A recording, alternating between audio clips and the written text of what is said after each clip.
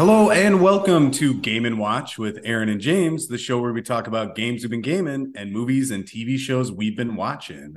I'm Aaron. And I'm James. And today we have another special episode for you guys. We are doing another video game draft. We have a pretty exciting year this year, wouldn't you say? Oh yeah, and we cannot resist doing this. We're trying to do it every month, and we're pretty much doing it every month. And I feel like that's too frequent, but I can't. I literally can't help myself. It's just too fun. We're doing 2017. I can't wait until we get to that big year, 1994. We might only need 4 people for that one. I don't know if there's enough games, but it was a great year. Was it? I just picked a year. I have no idea. Very good year. Okay. You could have said any year. I would have said it was a great year. Same. I actually don't even know what came out that year. So Sonic 2? No, maybe? That was like 92. That was a lot earlier.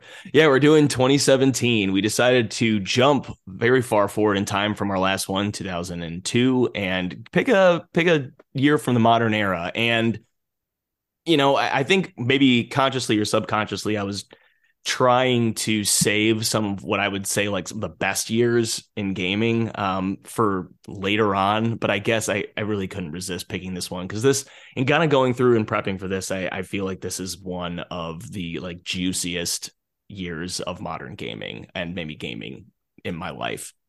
Not necessarily, I mean, from the games that came out, I didn't necessarily play every single one of these games right away, but just in terms of release date, and this is a juicy one. So we've got some returning guests. Everyone's a returning guest. You're a returning guest. You're a returning guest. You're a returning guest. We've got Jason. We've got Dondo. We've got Joey. And that's it. I'm also here. And Aaron is here. Aaron is back. Aaron is back. Yep. I'm back again. For like his 80th episode, Aaron is back. Feels so good to be a guest. Welcome back, Aaron. Yeah. This probably makes Jason set the record for most episodes. I think he does, right? How do you feel as the reigning champion of guest stars, Jason? A repeat draft offender here to ruin all of your picks. Well, very excited to be back. Hopefully not that. We're very excited to have you. And Joey was on our Friday the 13th episode, which is appropriate because Friday the 13th, the game came out this year. Joey will be taking it first pick. He's already committed to doing it. He cannot undo that. So that is the first pick of the draft. Thank you, Joey. Not even on my list, so don't worry about it. Hey, don't tell people what's on your list yet. Or what's not on it. No, thank you, Joey. Thank you for being back. And Dondo, we're happy to have your encyclopedic knowledge of gaming. Not that we all don't have that, but I see you as someone who with a very vast gaming knowledge, and so that's why you're here. You can't see it because this is an audio medium, but Dondo has a complete human skeleton in his living room. He does, which just makes him the smartest person here. Yes, right. Or who makes him a predator. Right. Like like Predator, like the movie, not Predator, like To Catch a Predator.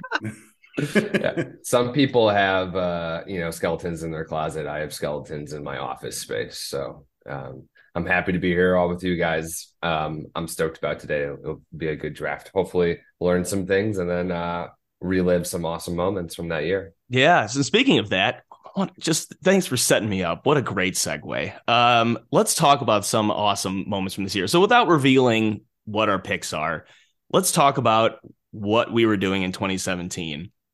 And what's funny is I don't remember a lot about my gaming life in 2017 other than just playing these games. I mean, this was I feel like once I started working a full-time job, which was a lot before this, and living in the city, it was just it's just living in the city and video gaming whenever I could do it.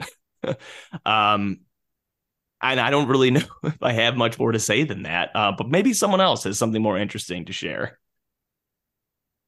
I have something equally boring to share. I was doing pretty much the same in 2017. I just remember there are certain games that came out, and I remember I poured hundreds of hours into them and gave them a devotion that I don't think I've been able to give games in the last couple of years just because life gets in the way and other things are happening. I don't know what I was doing in 2017 that I had so much free time, but I definitely made more time for game. There just was more time for gaming for me in 2017. Yeah. So several of these games on the list, like if they had come out this year, I probably would have picked them up and tooled around with them, but not finished them. 2017, basically most of the games on my list I finished. Yeah. It's interesting you say that because I was in medical school in 2017. I didn't have a ton of time, but I still played a ton of games. But ironically, I don't think I played most of the big titles of this year in 2017. I played like a shit ton of PlayStation 4 games, and like none of them would be like ranked as like in the top 10 best-selling games of the year. But like that year, I really remember finally I'm playing like a ton of indie games and other like smaller games other than these big titles. Yeah, in 2017, go ahead, Joey. Oh, thank you.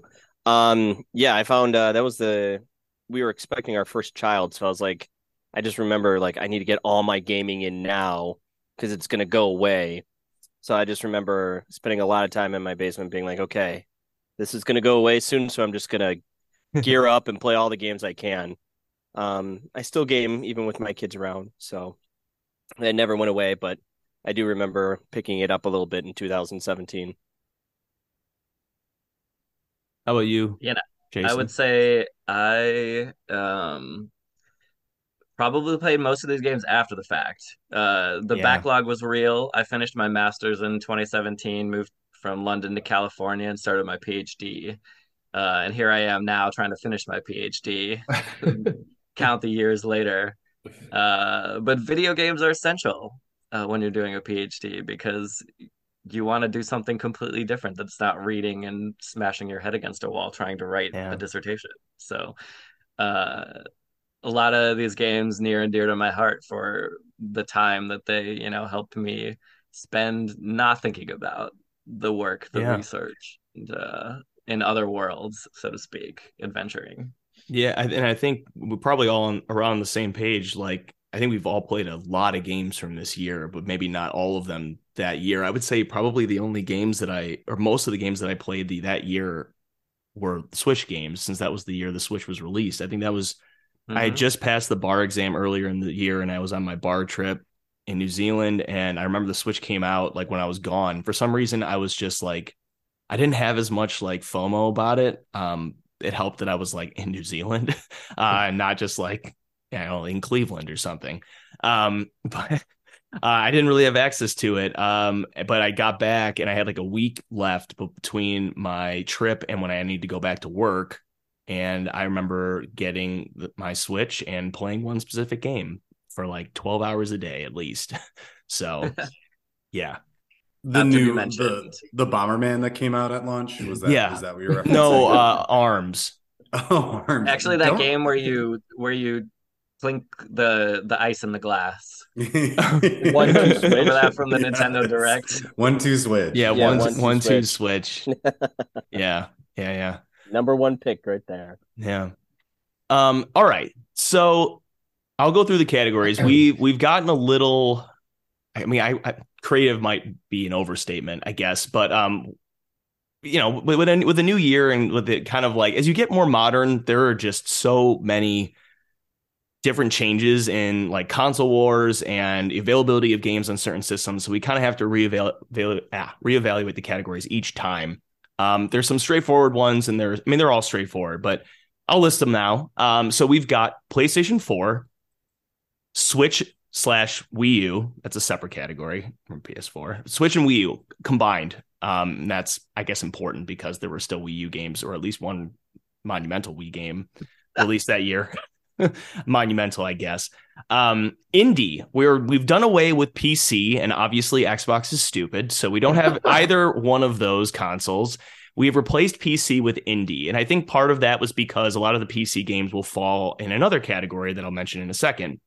Well, can I just jump in and say that the switch to indie for this year makes a lot of sense, because with the rise of the Switch, we've seen just like the floodgates open for indie games, especially on the Switch. But starting around 2010, we started seeing like kind of a flood of indie games come in. So some of our early drafts, like it just wouldn't have made sense. Yeah. So logistically, the release dates of these like indie games, as you get more and more recent, they'll come out on one in like December of 2016, and then February of 2017 for others, and they're spread across several years sometimes. So it just makes a whole lot of sense to open that up as a category and not yeah. because last time we did the multi-console release, Yep. and it doesn't quite work the same as you Yeah. get closer to the present. Yeah. And to account I was just going to say for that era, for that draft, it made sense. But like you pointed out, it wouldn't for this. Absolutely. But to account for that, we've done another category is re-release / remaster / port. A lot of games fall in that category. Like when I looked at like PC games, I mean, there was so much overlap that it seemed, and even there's a lot of overlap between all these categories, and I think that's part of the fun. But there was just so many re-releases, remasters, and ports this year that it seemed like a good idea to have this category. Notably, this does not include remakes. I don't know if there was a straight up remake of a game this year, but this might be a category that stays depending on how this goes. Because I'm a fan of it. And then handheld, we brought handheld back for the last time. I mean, unless we go back in time, then we'll have it back. But this was like the last year that it seemed to make sense to have handheld as its own category. And that's no insult to consoles like 3DS. I guess it's a kind of an insult to consoles like PS Vita.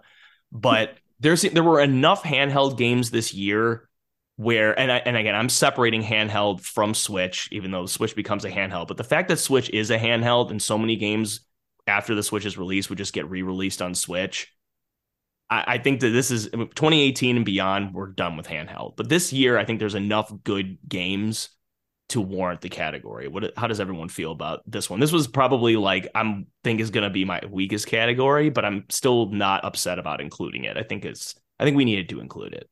I feel it's still solid. It's still solid. I feel personally offended that you would, insult the Vita like that. Well, I can't wait to see what Vita game you're going to pick. Yeah. And then our last category is wild card. We've got 6 slots to fill, and boy, is this going to be intense, because as we've probably all talked about, and as we talked about last time, I don't know if anyone here wants the number 1 pick. Maybe Joey, do you want the number 1 pick? Maybe. I don't know. Maybe I do. Maybe I don't. Depends on what everyone before me gets. Yeah, right. I guess so. Well, I mean, do we have anything else to say? This is a snake draft format. Everyone knows that. We've got recurring guests, and also Joey knows what a snake draft is. I'm not going to explain it again. Get with it, folks. This shouldn't be the first draft you're listening to. Anything else worth mentioning, Aaron? No, I don't think so. Like usual, we'll do a little summation of why we made our pick, and just have some fun discussion. Yeah. All right. I am going to share my screen and randomize our names. I've got our names here in alphabetical order because I don't know why, actually. Because you have a problem. I have a problem, I guess. I'm going to randomize them now. Right now. The moment of truth. Oh my God. Oh, okay. I definitely didn't want to be first this time. Usually I don't care. But I guess it's me. Shit. I did not want to be second, but I guess I'm glad I'm not first. All right. Okay. So the draft order is Aaron will be drafting first. I will be drafting second. Jason will be drafting third. Joey will be drafting fourth. And Donda will be drafting fifth. Aaron, okay, my first pick. Yeah, this is tricky because I want to pick something. I'm just strategizing aloud. I want to pick something that obviously I'm worried that you guys will pick. But at the same time, I feel like my tastes are very different than some of you. So I feel like if I were to seize, say, like a Sonic Forces is in no danger from any of you. So I'll do my PS4 pick. I'll do. God, I hate doing this because it feels like such a stupid, lame first pick. But here we go. Assassin's Creed Origins, PS4. Oh my God, Aaron! Okay. You just find a way to surprise me every single time. I know, don't I? I just don't. You're gonna really need to. I'm gonna give you an hour to explain this one. Okay. Looking at all the games on this list, I've played many of them, and there are some really AAA games, like especially for the Switch, but none of them I want to play again. Like I was thinking about them, and I'm like, no, no, no. I played Assassin's Creed Origins. I really, really loved it, and I would play it again. And that's essentially my criteria.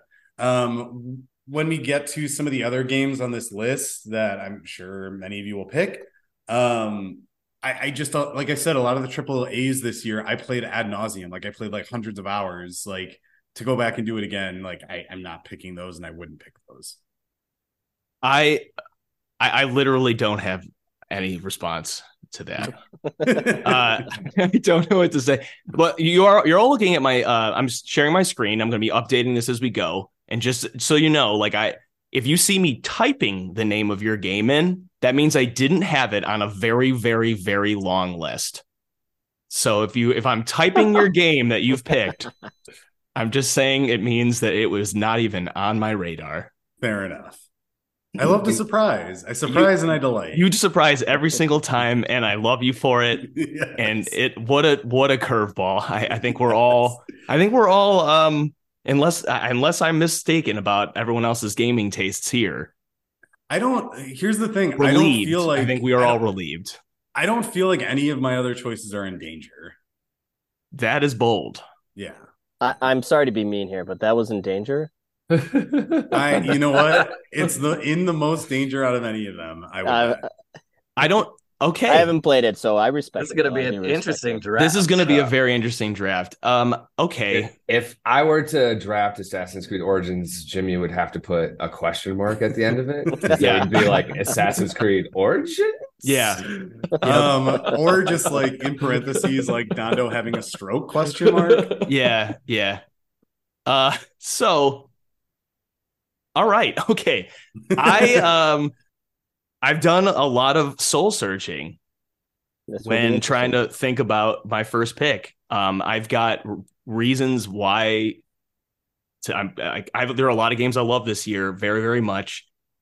But there is one game that when I thought about this really, really hard, and some of my like favorite games kind of started shifting in my mind. I feel like there's really only one game to pick, and I was going to take this first round no matter what, as long as I could get it. I will be taking Nier Automata for my PS4 pick. Somehow I knew you were going to do that. And this was not a game I played this year. This was a game that came highly recommended to me by at least you, Jason. And it was like there were a small handful of games that have come out since 2017 that I would say like very much like I feel like changed my gaming life. And just to put this in perspective, like I adore Tears of the Kingdom so much. It didn't change my life in the way that Nier Automata did. And there were a couple of games this year, or at least one more game that came out this year that kind of had that exact same effect on me. And so I needed to take one of those. This is a phenomenal game. I know that Dono, you're playing it now. Yes, I don't think you've played it, Joey. I don't think you played it, Aaron, right? No, but here's a good time to ask the question. Yeah. PS4 or Switch? PS4. It came out on Switch this year or last year. Oh, no. I mean, like if you were to recommend playing it to me now. Oh, I'm sorry. That's a great question. I own it on both. Switch, it actually runs really well on Switch. If you don't care about it looking like absolutely phenomenal, I wouldn't say it doesn't look good on Switch. I think it looks gorgeous on the OLED. You can't really go wrong except by way of like controller. Like if you're playing on your Switch, I would use Hori grips, which I assume you would be. I think the PlayStation controller is better for it, but I don't think you can go wrong playing on Switch. I played it on PS4. But yeah, this is just a phenomenal game. It got an absolutely incredible story. It has possibly, well, one of the best video game soundtracks I've ever heard in my entire life that I listen to frequently, and that actually makes me like emotional hearing certain songs and thinking back to like certain moments. It is like the game, thinking about this game and this music just transports me back to playing it. And it's funny because it was like a game that I picked up and I played for a very short while, and then I was just like wasn't feeling it, and I put it down, picked it back up, and just played it the rest of the way through and never stopped and never looked back. And yeah, I could go on for a while. It's just a phenomenal game. So that's my pick. Yeah. I'm at Pascal's Village in the abandoned factory right now. I think it's like chapter 13 or 14 or something. I'm playing it right now. Awesome pick, incredible soundtrack. I love Platinum Games. Yeah. I think Platinum Games is like a master class in like all things that are like beat 'em up third person action RPGs, like with the Bayonetta franchise and even like Wonderful 101 back in the day. And I actually think Nier is probably at their best. Like I've come to the conclusion that's probably the best game they've made. So it's a sweet game. Highly recommend it. Yeah. Would also mention that Yoko Taro is a genius. Yes, and that too. just like as a character, he himself fascinating. So as the only person here to attend the Nier Automata Fan Festa in Tokyo, Japan last year, I am glad to see this pick to you because I introduced you to the game and you loved it as much as I did. So I think that's if anyone could take it, I was glad you got it. If Dino had taken it from me, I would have been very, very mad. I know you like it. I know you're playing it. I just would have been so salty. No, it's rad, man. I think it deserves to be in the first round. I fully anticipated it being one of the first 5 anyways. So yeah. I just looked it up, $30 on Switch. So I'll probably pick it up. Do it. Yeah. Yeah, it's on my radar Highly too. worth it. I will say I would recommend playing on PlayStation 4 just because I think for those like controlled mayhem games, I think my brain just melds better with the PlayStation controller than the Switch controller. Yeah, that's really I agree with you. And you're pressing several buttons at the same time, doing several things at the same time. I just prefer PS4 over Switch, but I'm sure you will not be disappointed regardless of what you play it on first. All right, Jason, hit us with it. I think some of us, or maybe just me, knows what's coming. All right. Well, I mean, I often pick very strategically, and this time I'm just going to pick from the heart. But I'm going to pick what I think is hands down the best game of 2017, and that is Hollow Knight in the indie category. This is not a visual medium, so everyone's laughing at me revealing my Hollow Knight t-shirt. Thank you to the Yeti for supplying adult nerds with gaming merch to wear. I like that you had that prepared. What if James had gotten it? I thought it might slip to me at like pick 3, I think Jason knew that if it had gotten to me in the second round, it would have been very likely I would have taken it. Yeah. And so that happen. Certainly true. And if you want to know why I've picked this game, you can listen to the 3-hour episode of Game and Watch with Aaron and James to know exactly the extent of my love for this game. No, it's a game that, I mean, Nier Automata has probably the best soundtrack of the year. Hollow Knight is not far behind that, and just some of the most iconic, beautiful, atmospheric music, seamless gameplay. This is probably one of the best feeling games in terms of combat I've ever experienced, and it's a 2D platformer with some like Dark Souls level of difficulty in the boss fights. Truly an astounding game. I played it, went through the most bizarre route through my first play of the game. Loved every minute of getting lost, doubling back, backtracking, trying to figure out where the heck am I supposed to go, because of just the kind of minimalistic storytelling and vibrant world that Team Cherry created. We all anxiously await until at least next year, Silk Song. And hopefully this year. no, they announced it's not going to be this year. It's going to be at least next year. Those sons of Yeah. bitches. That's But man, yes, and I initially suggested to James the indie category, so I'm going to live you with did.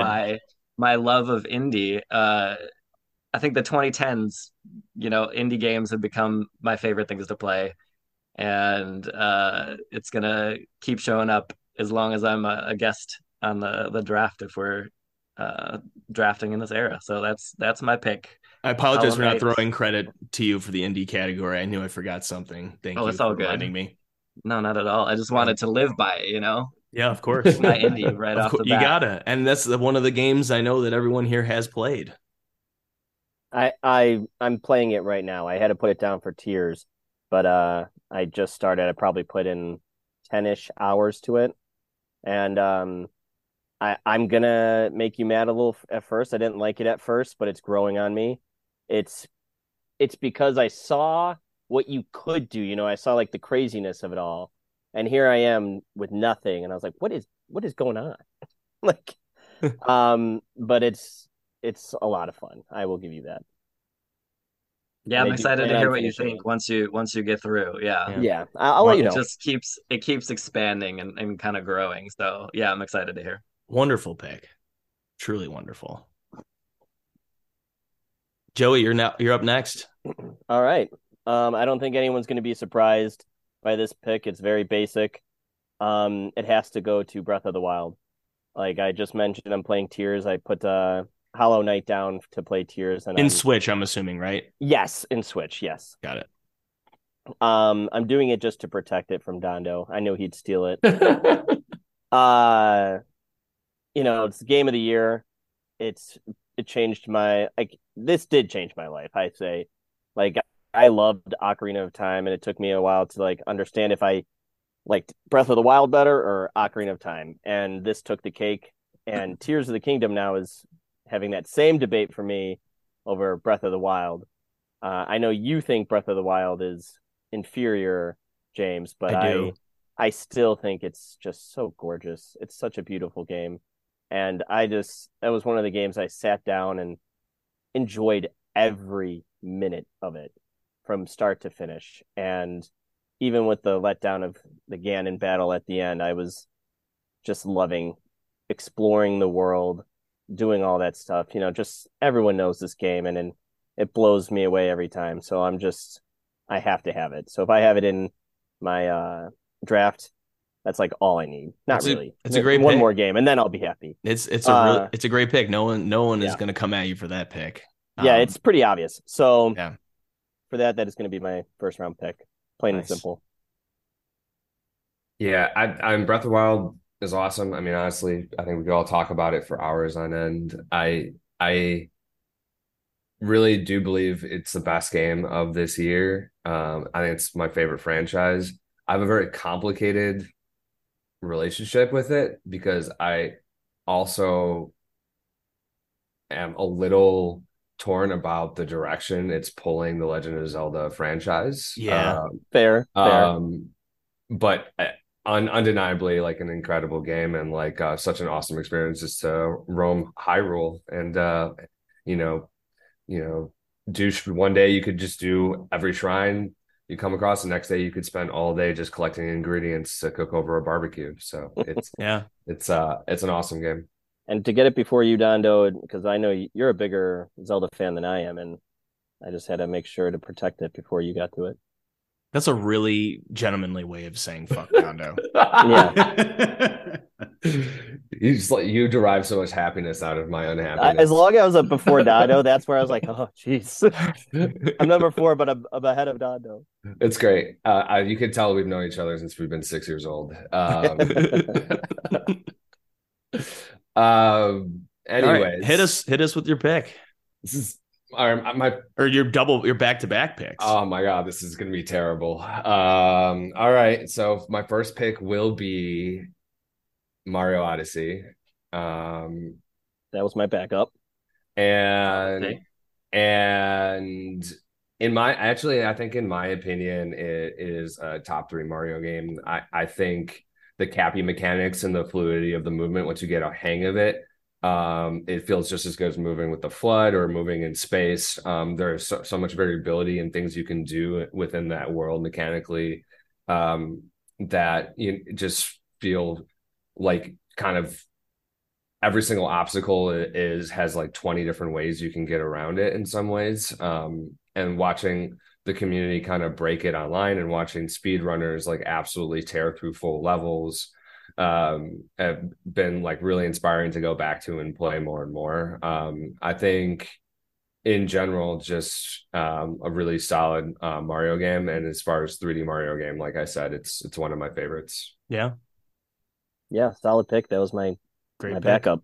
That one of the reasons I wanted like 4th or 5th pick is because I thought I would be able to snag one of those 2 games that you both just picked. But alas, actually, honestly, I thought Aaron was gonna take one of those 2 first. I see, like both of them, I just poured so many hours in that like the idea of them now, I'm just like, I did it.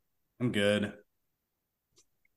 I can respect that, I guess. I mean, like it's in Breath of the Wild. It's funny. Like I would have considered, like if Tears of the Kingdom hadn't come out, I would have probably more strongly considered taking Breath of the Wild as my first pick, even though maybe more for strategy. But then again, actually, so with this draft order, Nier would have never made it back to me. So never mind. Aaron, I need some clarification on that. So you're saying like the way you view the draft is like these are the 5 games you can play from now on, and like you're saying, since I poured so many hours into them, I'd rather play something else. Yeah, basically, like in my mind, this draft or all drafts, the way I do it is like if we were to draft today and we each got to go home with our games, like what would I want to play or what would I value? Interesting. So you don't consider the like longevity of like or how you might come back to it. Is it more of like how you like if you're burned out on a game, that's a bad time to draft the year that game came out. Is what you're saying? Yeah, essentially. Like for me, this is not like tops of all time. This is like if we were to draft today and go home and play these games, what would we get? See, I take it as a top of all time for me, like personally for me, like if I was going to rank them and how I would do it. So that's just an interesting take, and I like where your head is. That would explain a lot, Aaron. That would explain Sonic Mega Collection over Sonic Adventure 2. Listen, Sonic Mega Collection. I understand a lot. You could play. There's so many games on there. You could play them.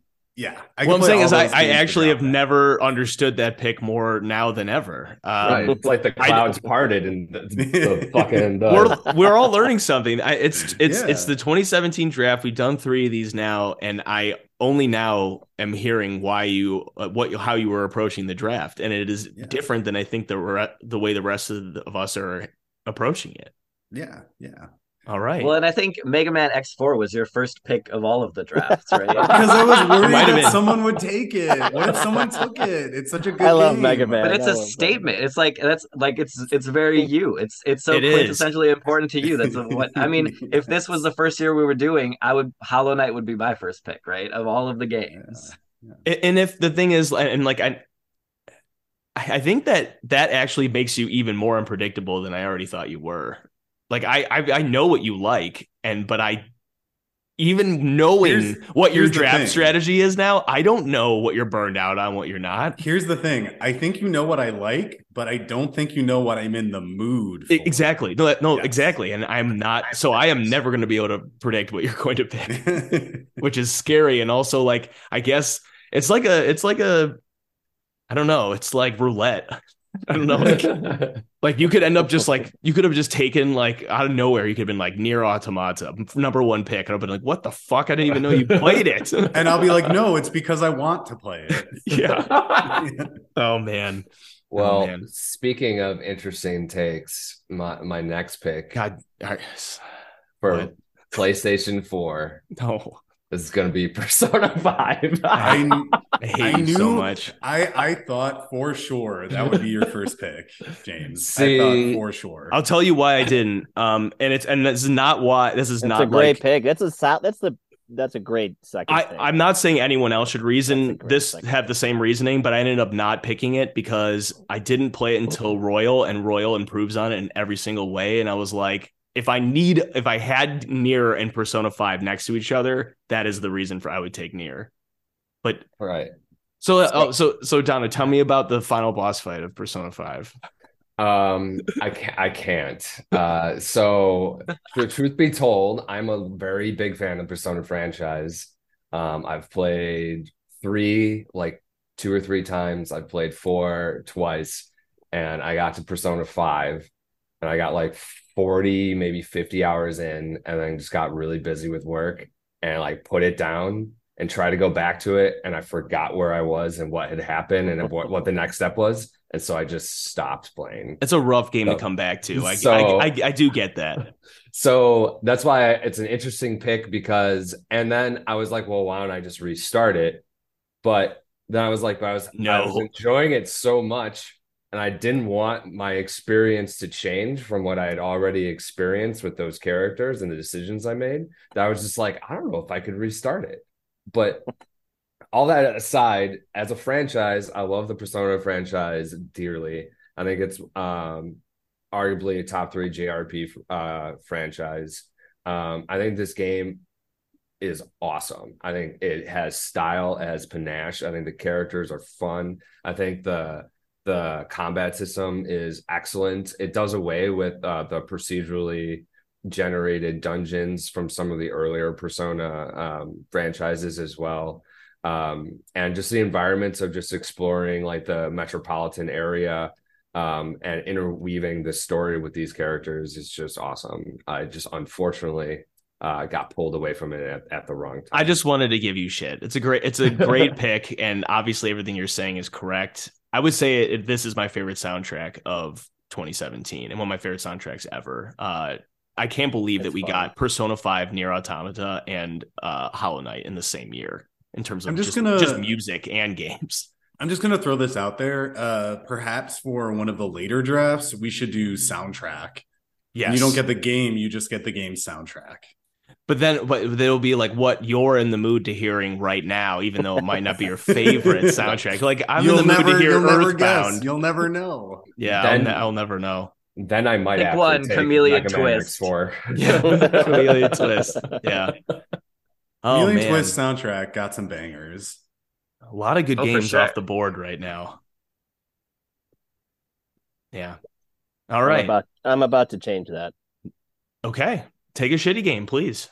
And you know what I'm going to go with. It's Aaron and James. You already invited me on to host this game for you guys. It's going to be Friday the 13th in the indie spot. Nice.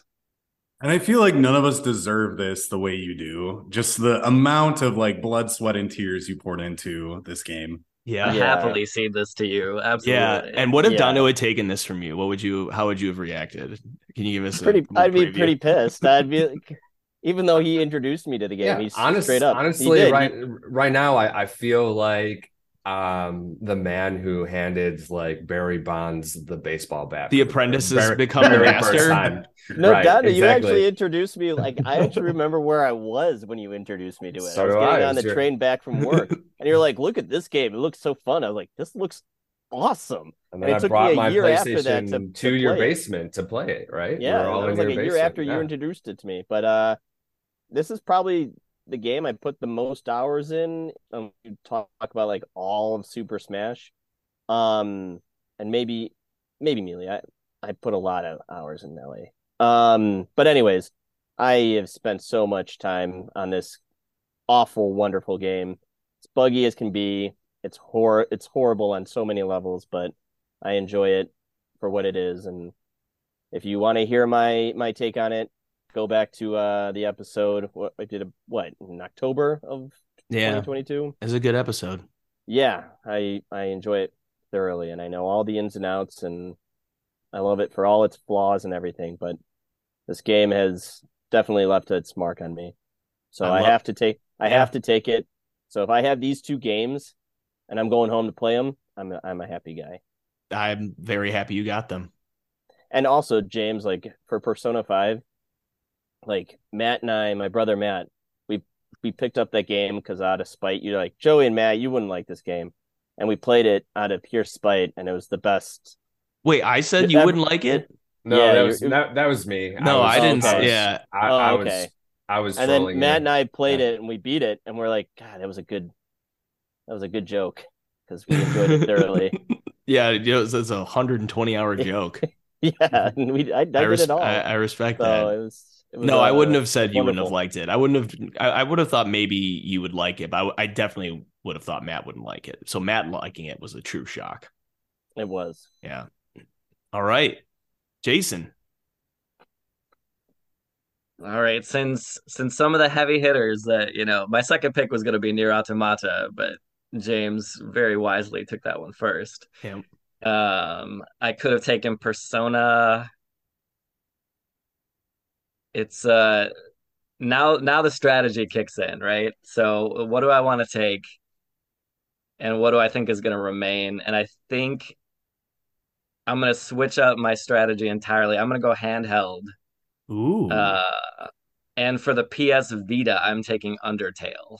No, Nice. interesting. Is there any specific reason you would pick the Vita version of Undertale over any Absolutely other? not. I've never owned a Vita. I actually think that handheld by this point is an extinct category. I wouldn't even have made this a category for this draft. Although I recognize there were handheld games coming out. But I think the advent of the Switch and some other the developments in streaming games from consoles, etc., from the PC, just kind of makes it a really murky category. So I wanted to pick a game I would really love. Um, I'm cheating in the extent that I've never owned a Vita, but I'm going to pick a game because it conveniently came out on Vita, which I think is a standard, is happened before in the draft. Mm-hmm. Um, but Undertale, I mean, what's not to say? It's a quintessential indie game. Phenomenal game. I thought anyone could have taken it at any point in the first few rounds. And it just, the way it breaks the medium, it really plays fourth wall. You think about video games and your relationship to video games as you play the game, and there are completely different ways to play it. It's a joy to play, and I'm happy to take this with my second pick. I love it. It's a great pick.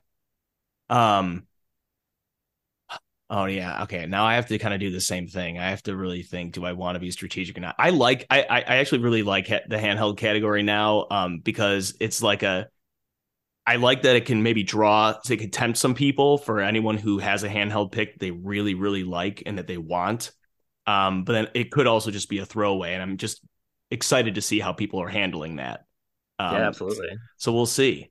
It's an interesting element for sure. The fact that I picked Undertale reflects the fact that that was a category, right? Yeah. I had to think about that as well. Okay. So, oh man, I do not know what to do. I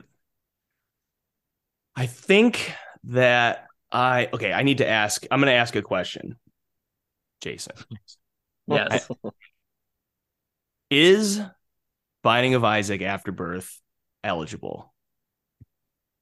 I would say yeah, for sure. Because it's so damn big, but also technically it includes Rebirth, and Rebirth was definitely like a new game. Yeah, that's a re-release or yeah. Okay. Yeah. Just wanted to make sure that at eligible least. For I sure. mean, not that I was asking Jason to unilaterally decide that. But as the person who's logged as many hours as James on this franchise. I'm actually, I don't know. I might not take it just yet. Just leave it there for Aaron to steal from me. But I wanted to know just in case, because I think I might need to pick a game that Aaron can take. Because I think I need. Don't do it.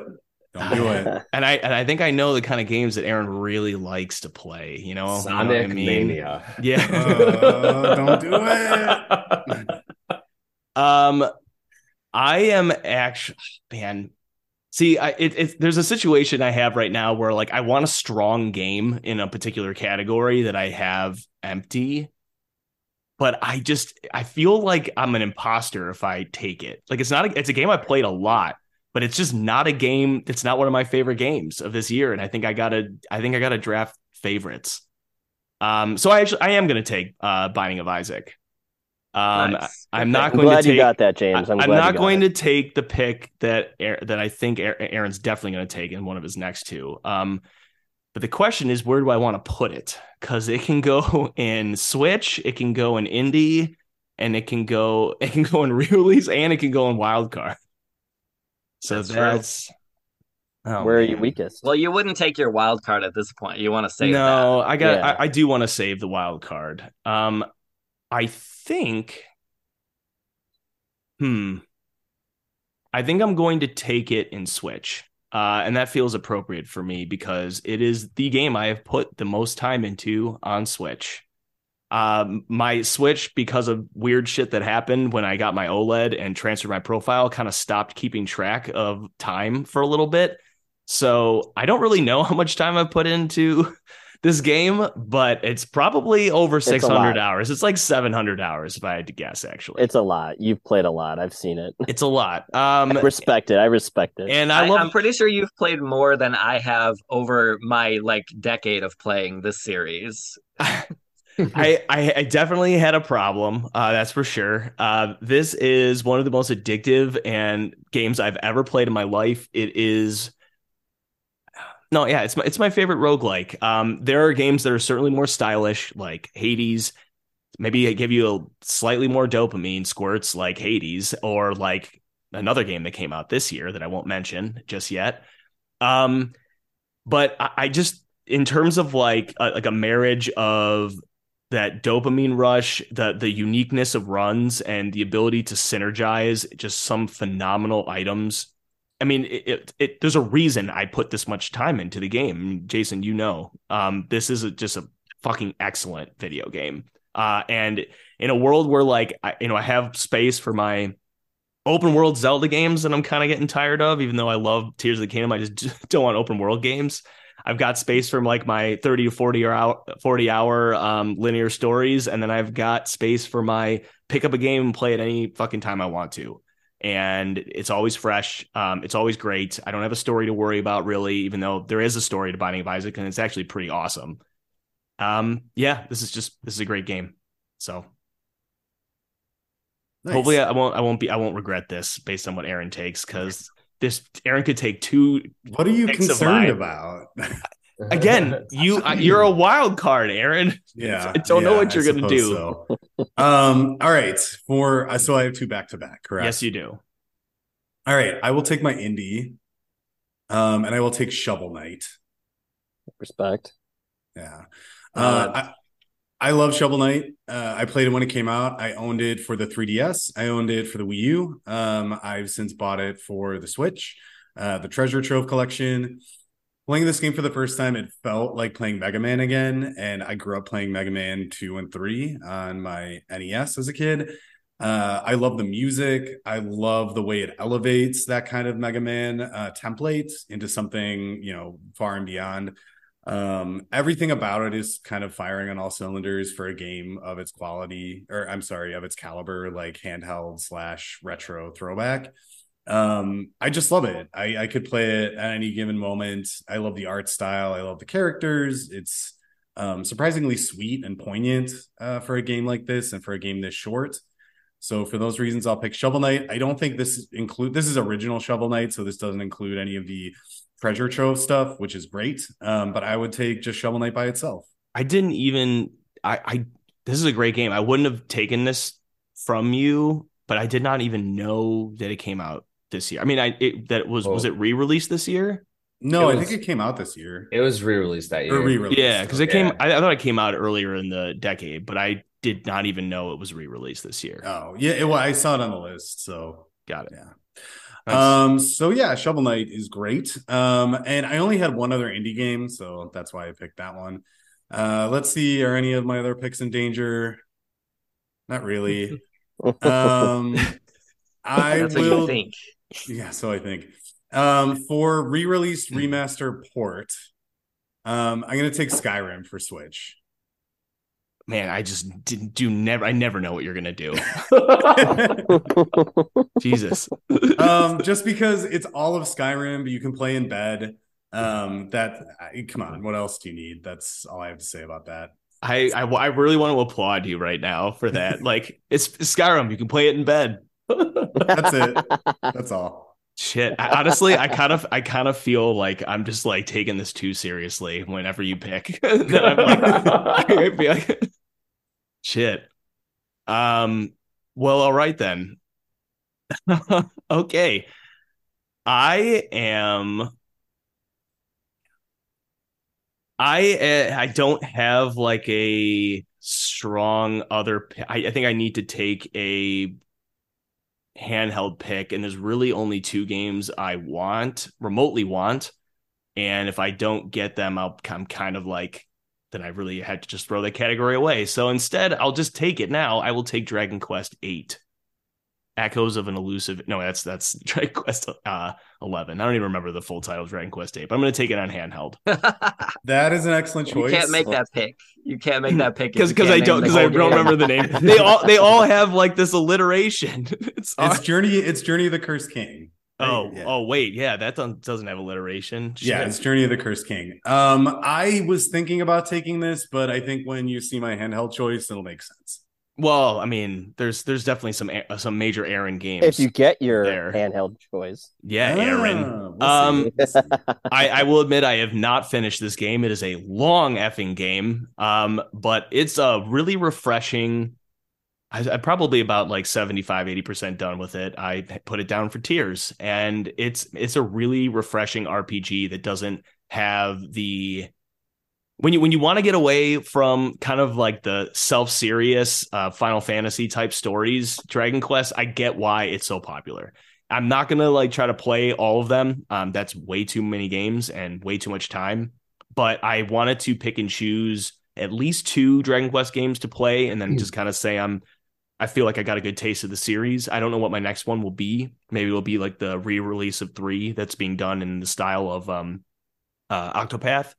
But Dragon Quest VIII is a really fun game, and I absolutely get why the series is so beloved. So that will be my handheld pick. If you ever get your hands on 5, Hand of the Heavenly Bride, they released it for DS. That's also a really good one. That's like known as a good starting point for the series as well. I heard someone describe Dragon Quest as a series as if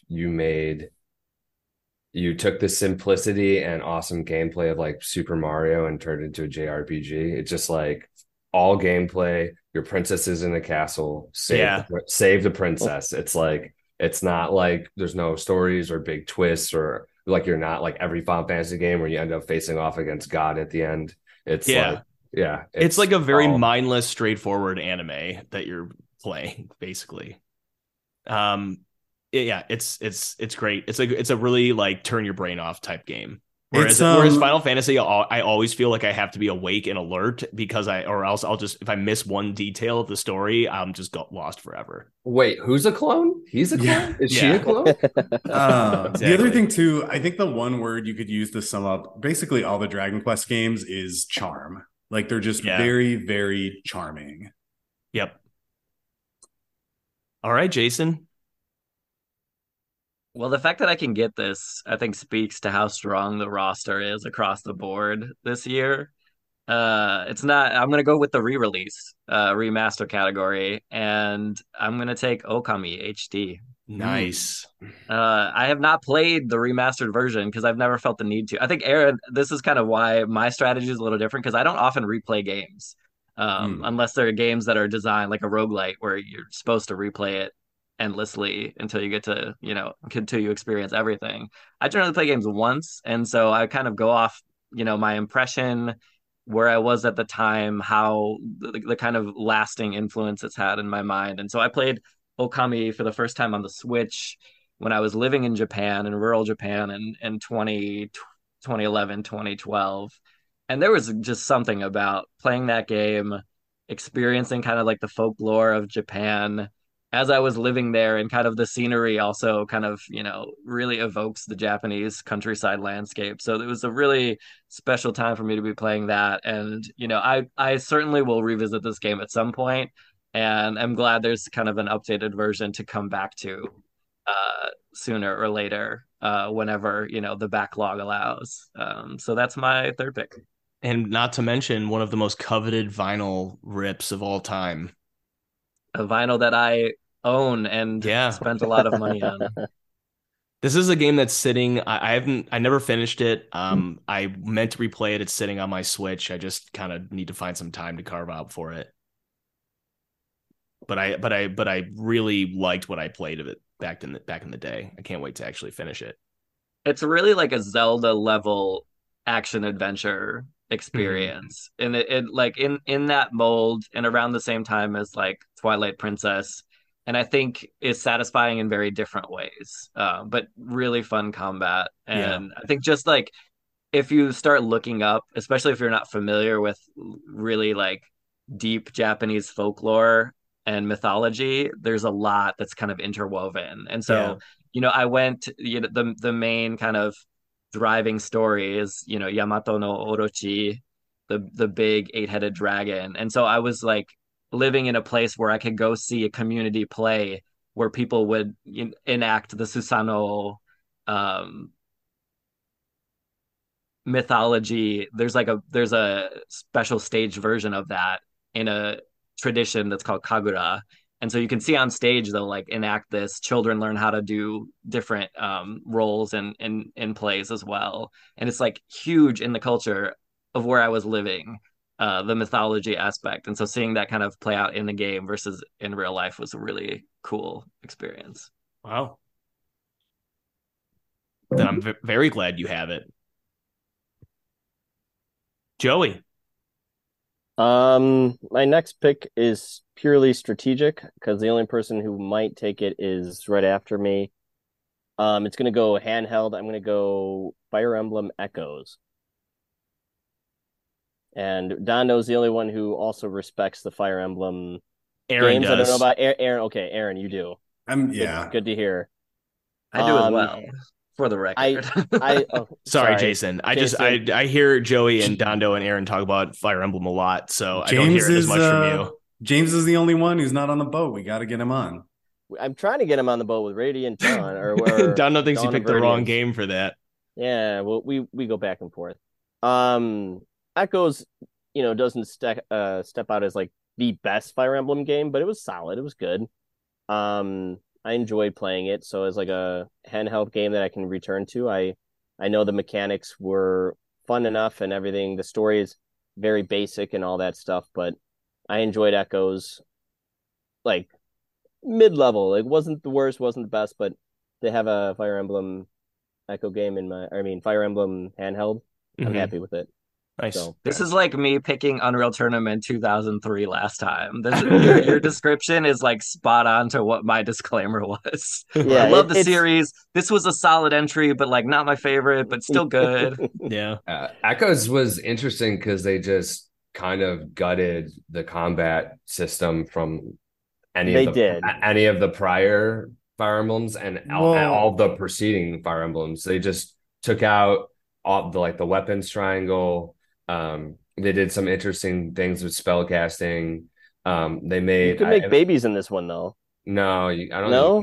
You can't get married in this one. This one is a remake, right, of a very early one. So this is the remake of the second Fire Emblem ever. Right. Is Warriors the one where you can make babies? No, Warriors. You can make babies in a lot of them. Yeah. You can. Okay. The first one. That's how I judge games. The first one you could truly make babies and then teleport them through time to fight with you was Awakening.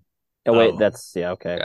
Yeah. And they were OP. Damn, that's pretty cool. Yeah. Someone should have recommended I play that one instead. I told you so many times. No, I know, Aaron. I was directly that was a dig at Joey. Yeah, it was. But quick, I don't mean to off rail this discussion, but it's Jason your pick. And, you're not Aaron. What's your favorite Fire Emblem game? I would go Three Houses mainly because of the characters.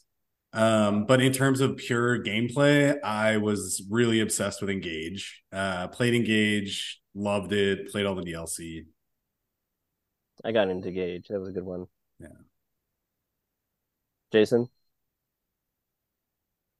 I love the original GBA one, the I first one do that came out. too. I That was love I and love it the too. fact that like we're playing Smash Brothers with Roy, and then all of a sudden you like start this game and it's Roy's dad, and you figure that out, and you're like, oh crap! Like there's a lot to this series. There's like a whole lineage of characters, and there's something like gritty about getting through a level, and then they just like three wyvern riders come out of from the mountains and wreck your team, and you're like, well, I gotta play that one again.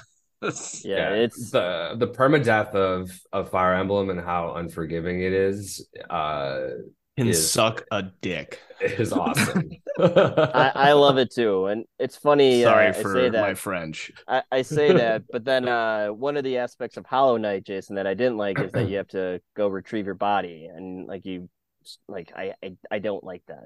And then James is like, but if you die in Fire Emblem, you have to start all over. I'm like, yeah, that's awesome. He's like, I don't see the difference. I'm like, Well, I mean, the key in Hollow Knight is you just don't die. yeah, You know, yeah. you That's a you good one. I'll try that. you I like beast that. everything. I like don't die over get good. Get good is toxic, but don't die is like fun and inviting. Like join the community of people who don't die. Ironically, Also, it's like you are dead, don't die. Yeah, exactly. All right, know- sorry for the derailment. No, it's okay. Yeah, that's my pick. You're the one that has to watch Succession after this. If anyone, you're the one who shouldn't be delaying it. Yeah, my wife won't let me. oh, wow. She has to watch it. Dano, you The can be FOMO's really real. slow with your next two picks if you want. I honestly, this is a tough choice for me. But I'm gonna go Cuphead and Indie. Nice. Good Um, one. Good one. yeah, I mean Great one. this game rules. We beat it together, didn't we? We beat it together. I've beat it separately. It is just the art design is incredible. The gameplay is frenetic. It's rewarding on numerous replays because of the pattern recognition of the bosses. It totally evokes that early, Disney cartoon style and like just really awesome. Despite how big this game is, I'm also kind of shocked at how it's become this massive franchise. There's literally a TV series on Netflix for Cuphead. And I really enjoyed playing it. I think it's also a great callback to couch co-op, where sitting down next to somebody and playing a game with them, it just really evoked a lot of nostalgia for me from when we used to do that back when we were kids. And I just think this game is awesome. You mentioned how it looks, and it's phenomenal. It's hand-drawn art of like what even era is it? Like 1920s, something like that. Steamboat Willie era. Steamboat Willie, yeah. Disney, yeah. This is the kind of game that I am terrible at. I'm really bad at it, but I still love playing it. I bought it, I own it, just to be in that world and to see like you're playing a cartoon. And yeah, great pick. Yeah, there's no style like it. Excellent. I haven't played it, but I respect it from afar for sure. It's so much fun, yeah. All right, what's your next one? Oh, man.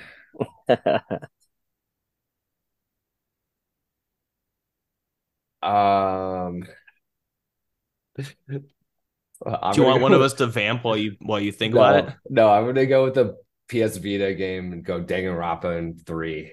Nice. I was waiting for you to pick that. Killing Harmony. I think if anyone who hasn't played that franchise, I think it is the closest you'll get to playing like a really awesome anime. Basically, the entire premise is a bunch of students who are the best at whatever they do, like the best artist or the best detective or the best baseball player, all get locked into this high school that is designed only for the best students in all of Japan, and they get locked in by this automatronic teddy bear that is a maniac and systematically starts basically forcing them to murder each other. Is this that's anime for sure. Is this based off a true story? No, but it's honestly like anime battle royale is what is like, and it's you play them, you play the main character who is the best detective, like teenage detective in Japan, and basically every single time one of the students murders another student, you go on this kind of adventure through the school trying to figure out who's the murderer and why they killed that specific person. And the whole gimmick is if you figure out who the person is that committed the murder, they get killed. And if everyone else cannot prove who the actual murderer is, then the murderer gets to survive. I'm really glad that you gave me this game to play for our game exchange thing, or not this one, but the first one. I'm very excited to dip into this series.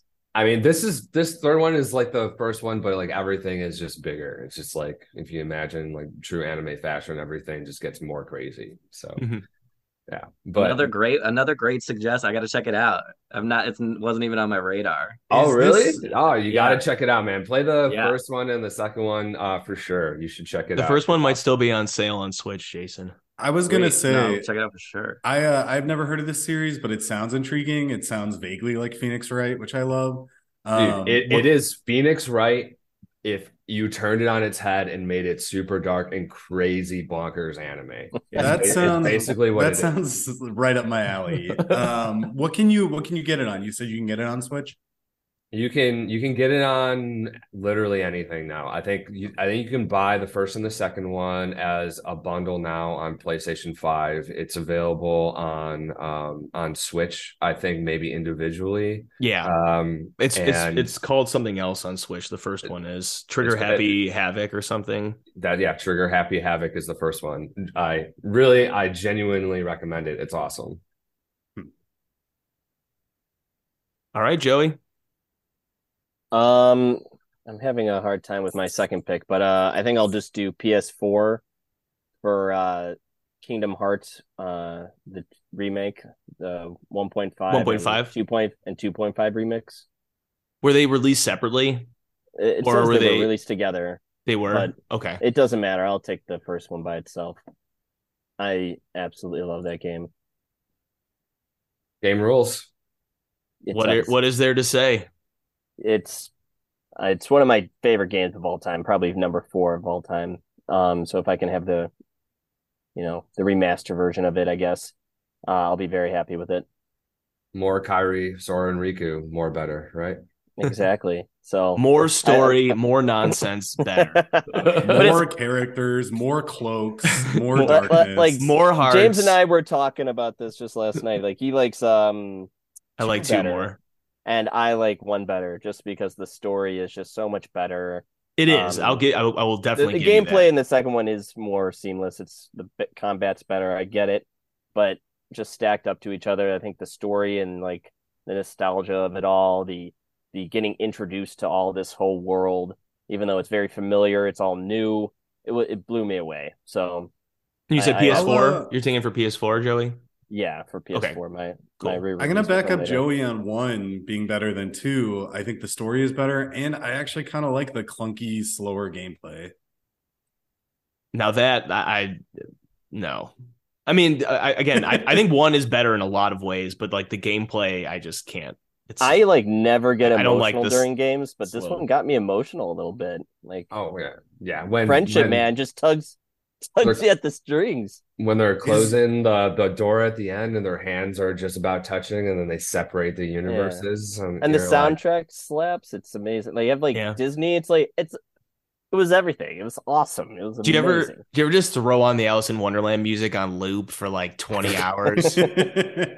No, but I've done that with only in my darkest moments. Traverse Town. I love that. It's so calming. Yeah. This is the game that taught me that friendship is good, because before this game, I just assumed it was bad. So we have a little Heartless, the super easy ones, the little bug looking ones. I have it for a stuffed animal for my son, and he hates it. He thinks it's the creepiest thing ever. He goes, didn't Dondo get it for you? No, DP bought it DP for him. did. One of my Oh, buddies. got it. And he just goes, the bug, and he hates it. So I think that's funny. Nice. All right, Jason. You've got PS4 and Switch still open. I love that. Yeah, and I mean, I think that's just the Switch is so deep this year, It and there's is. so many games. I could save that. I'm gonna take it now, and I'm gonna actually pick a game that I did play through and through on the Switch. Apologies, James, if this is something you were gonna pick, but It's okay. I've got to enter the Gungeon. Yep. I would have taken it next, but I didn't think it was going to make it to me. Yeah. I mean, all the things you love about Binding of Isaac, I think the interesting thing is thinking about how Enter the Gungeon picked up on that tradition. And I mean, seeing Binding of Isaac is truly like a game that just defined the roguelike and roguelike genre. But then to see that feedback, right? So Enter the Gungeon improved on Yeah. a lot of things, made a lot of great design choices, and then before the final, you know, uh Binding of Isaac Repentance expansion came out, the a lot of the kind of innovations that happened in Gungeon, and a lot of nods were made, I think, to Gungeon and what Gungeon became, that were folded back into uh Repentance. Yeah. Yeah. Fun game. I mean, basic premise of the game is guns from everything all of the guns you've ever known in your fictional history can appear. You've got the cricket from Men in Black. You've got the Ghostbusters blaster. You've got guns that are exclusive to the game that you've never seen or thought of before, but still the item synergies, the fast pace, and a really delightful learning curve. This game took me a while Oh to yeah. get to the end. Way longer Uh, than Isaac. and I'm going back and I'm playing it again, this time on the PS4, Nice. and I can go straight through the end now. But the learning curve was such that I was dying on the first level boss, the Oh second yeah. level boss, the fourth level boss, lights out. Like it took me forever to see even the final level of the game. Yeah. Really, really rewarding gameplay in that regard, and just like delightful in terms of what you discover and how you explore this thing through repeated exposure and deaths after deaths, where death is, in a nod to the idea of the roguelike built into what you're doing with the game. Yeah. It's an excellent pick. It was one of those I debated taking it instead of Dragon Quest VIII, but I thought that was the only handheld I wanted, and I thought Aaron might take it. So Totally fair. I had to leave it on there. But that's okay, because I'm very happy to take Stardew Valley as my indie pick. Nice. Was very late to the game on this. I had so many people recommending this to me as a game that I would like, and they're 100% right. So to anyone listening who recommended this game to me and it took me like 6 years, I apologize. I loved Stardew Valley so much. I haven't even played it as much as Miranda has by now. But I mean, it's just, I love it. It's the type of like relaxing game where you can kind of like engage with it to a degree that you want. It doesn't make you feel like you have to do everything that it has to offer. For instance, like there is a very, very, very deep like system with like romancing people and just building friendships and relationships with the townspeople. And I engaged with that to a degree. I never did it to such a degree where I was like, I had a wife and kids yet. Because that's not what I wanted to prioritize. I wanted to just have a dope farm and make some money. Because when I like breaking games like this, not like cheating breaking them, but I love when I'm just like making so much money and then I can just rule everything. But that is to say, like some games, when you're trying to break them, the journey to breaking them or the journey to like amassing massive amounts of wealth, some of them aren't as enjoyable to me, and there is so much in Animal Crossing that is like huge like bait for me, and that I would love, or that I did love in the few Animal Crossing games I've played. But this is more my shit than Animal Crossing is, because I felt like it was just more like meditative than Animal Crossing could ever be. Get out of here. So get out of here. Again, I'm not trying to diss Animal Crossing. It's just not as much for me. I've played 2 full Animal Crossing games. I feel like I can weigh in on. I can conclude that's Animal Crossing isn't for me anymore. They're different vibes. I mean, I think they're in the same ballpark, but they're apples and oranges. Yeah. A bit. And I mean, so this was released. This is also kind of qualified for the re-release and category too. This was re-released on Switch this year, and yeah, what a game, and what a console to play it on. The Switch just absolutely rules. It does. Yeah. All right, Aaron. All right, I have back-to-back picks. As I said, they're safe. For my Switch pick, I'm gonna pick Xenoblade Chronicles 2. All right. Hell yeah. So this is one of those AAA games that came out this year that I did pour hundreds of hours in, but I would play it again right now. Xenoblade Chronicles, I love the series, played 1, 2, and 3, played Xenosaga back in the day.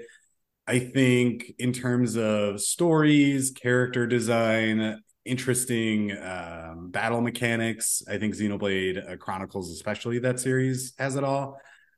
2, again, this was a year I just played a lot of video games. I remember like eagerly awaiting coming home from work to play Xenoblade Chronicles 2 because I wanted to know desperately what happened next in the story. This is one of the most like story compelled games that I have played, at least in the last like 10 years. And I love it. I love the characters. I love everything you can do in it. I love the world. Like I said, I would play it again right now. Played all the DLC. It's a great game, and I highly recommend Xenoblade Chronicles 1, 2, or 3 to any of you. You can play them really in any order. Although playing 3 would be a little weird, but you could do it. I will probably play 1 eventually, but that is all I'm going to give this series. Okay, that's fair. There's just a lot of RPGs I want to play. Yeah, that's fair. Well, it's interesting because Xenoblade Chronicles, it was an awesome game, awesome JRPG, had a very like unique style and like combat system and overall like mechanic system. And then they got rid of it completely with Chronicles X. And like Chronicle X was essentially like almost like a giant like open world tech demo for what eventually became Xenoblade Chronicles 2. So if you only pick one of them, you kind of have to figure out, in my opinion, Jimmy, like which type of game you would rather play. Mm-hmm. Because I feel like 2 and 1 are pretty different, where like mechanically they're just very different like types of games. But they're awesome. They're both awesome. I think the Xenoblade or Xeno franchise in general, going all the way back to like Xenogears on PlayStation, is like one of the best JRPG franchises, for sure. Has a long underappreciated relevance in the genre. And who doesn't love running around with sentient blades and mechs? Yeah, and too, like even Xenosaga back in the day, I think this studio, I mean, they were part of Square then, but they've since done their own thing. I think the studio, they just have such like abundant creativity, and the stories they come up with are just deeply compelling to me. Yeah, super cool. A lot of, especially the settings where you're basically like these small organisms that live on giant organisms. Yes.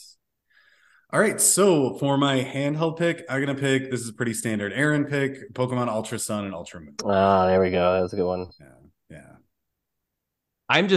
What I'm wondering is why you thought that one wasn't in danger, but you thought that Assassin's Creed Origins was in danger. I know Aaron,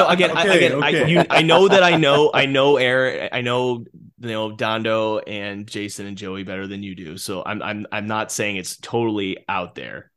I just I know you don't play Pokemon, James, or you haven't since Gen 1. I didn't know or I played Scarlet.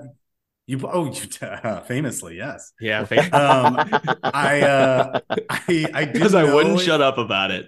You would not. I didn't know. Are you excited for the DLC? I'm not going to play it. I can tell you just with so much confidence that I will not play it. You couldn't pay me to go back to play Scarlet. Yeah, agreed. Yeah. But actually, you could give me my money back, and then maybe I'd engage with it. I didn't know own if it, any but of I you haven't were. booted it up yet. No. I didn't know if you guys were huge Pokemon heads, you three, besides James. So I thought it was safe, but I'm glad It was I on picked my it. list. It was on my list. Okay. Uh, as a recurring pattern in the Pokemon series, which I think they're moving away from, but they typically did this thing where they would release, Ruby and Sapphire, and then they would come out with Emerald, which kind of obviates Ruby and Sapphire. In this case, they came out with Ultra Sun and Ultra Moon as companions to Sun and Moon. But basically, you may as well just play these instead. They're the superior version. They do pretty much all the same things, except you can do more. I love Pokemon. Again, I would play these again at the drop of a hat. Love me some Pokemon. Love the setting, Hawaii. Great choice. Love the Pokemon of this generation too. Some generations not as strong as others, but I like this one. What was your the Ultra starter? Beasts are pretty cool. What was your starter for the Litten. Okay. I was Rowlet, I think was mine. Just whichever one turned into Decidueye. Everyone loves everyone loves Rowlet. Yeah. I'm a big Litten fan. Good stuff, man. And those are my picks. Yeah, I like Sun and Moon. I've actually played all of these games. I play whenever they come out. I think replay value for me, it's mostly the first few generations. But I usually will play whatever the new ones like once through, and once I'm done with those, we'll usually move on. I dug you're right, the Hawaii aesthetic was awesome. The islands was great. They got away with gym battles in this one, correct? Correct. So Yeah, they're like island challenges. Right. Which was kind of cool as well. So I liked this one as well, but I feel like in general I'm just in a place where I'm not replaying any of the newer generation Pokemon games after I'm done with them. I hear that. That makes sense to me. I think devil's advocate, the way I approach it is I have a harder time playing the really old ones. I think part of what energizes me to replay kind of the newer Pokemon games is I purposely pick Pokemon I've never used before or that I severely underused. So until Scarlet came out, I was doing a replay of Sword and Shield, and I was doing an all bug team. That's awesome. And that was really That's fun. challenging. It's very challenging, yeah. But by the time you get to like Sword and Shield or Sun and Moon or Scarlet and Violet, there's so many Pokemon. Like in Scarlet, you could have a team of dog Pokemon. You could have 6 Pokemon that are like dog-like. There's just so many now. You can do so many different things with your team. That's kind of what keeps me coming back. That's cool. Yeah. I think I would need that. It's hard for me to get into it these days because my initial play, obviously, with the Pokemon series was collect them all. Got to catch them all, right? And when that becomes impossible, how do you approach it? And I think that's kind of the right way to frame it. Like, what do I want to do in this game with my team, and like, what do I want to experience, rather than thinking about an all-consuming, And how do I get everything? That being said, I do finish my Pokedex for all the games. You do? Wow, impressive. Yeah, usually I have. So I'm a psycho. So like I bought Sun and I completed the Pokedex, and so that's my complete Pokedex version. And then I bought Moon just because I wanted a version to like tool around in. Wow, mad respect. Nicely done. So James, you're up next, right?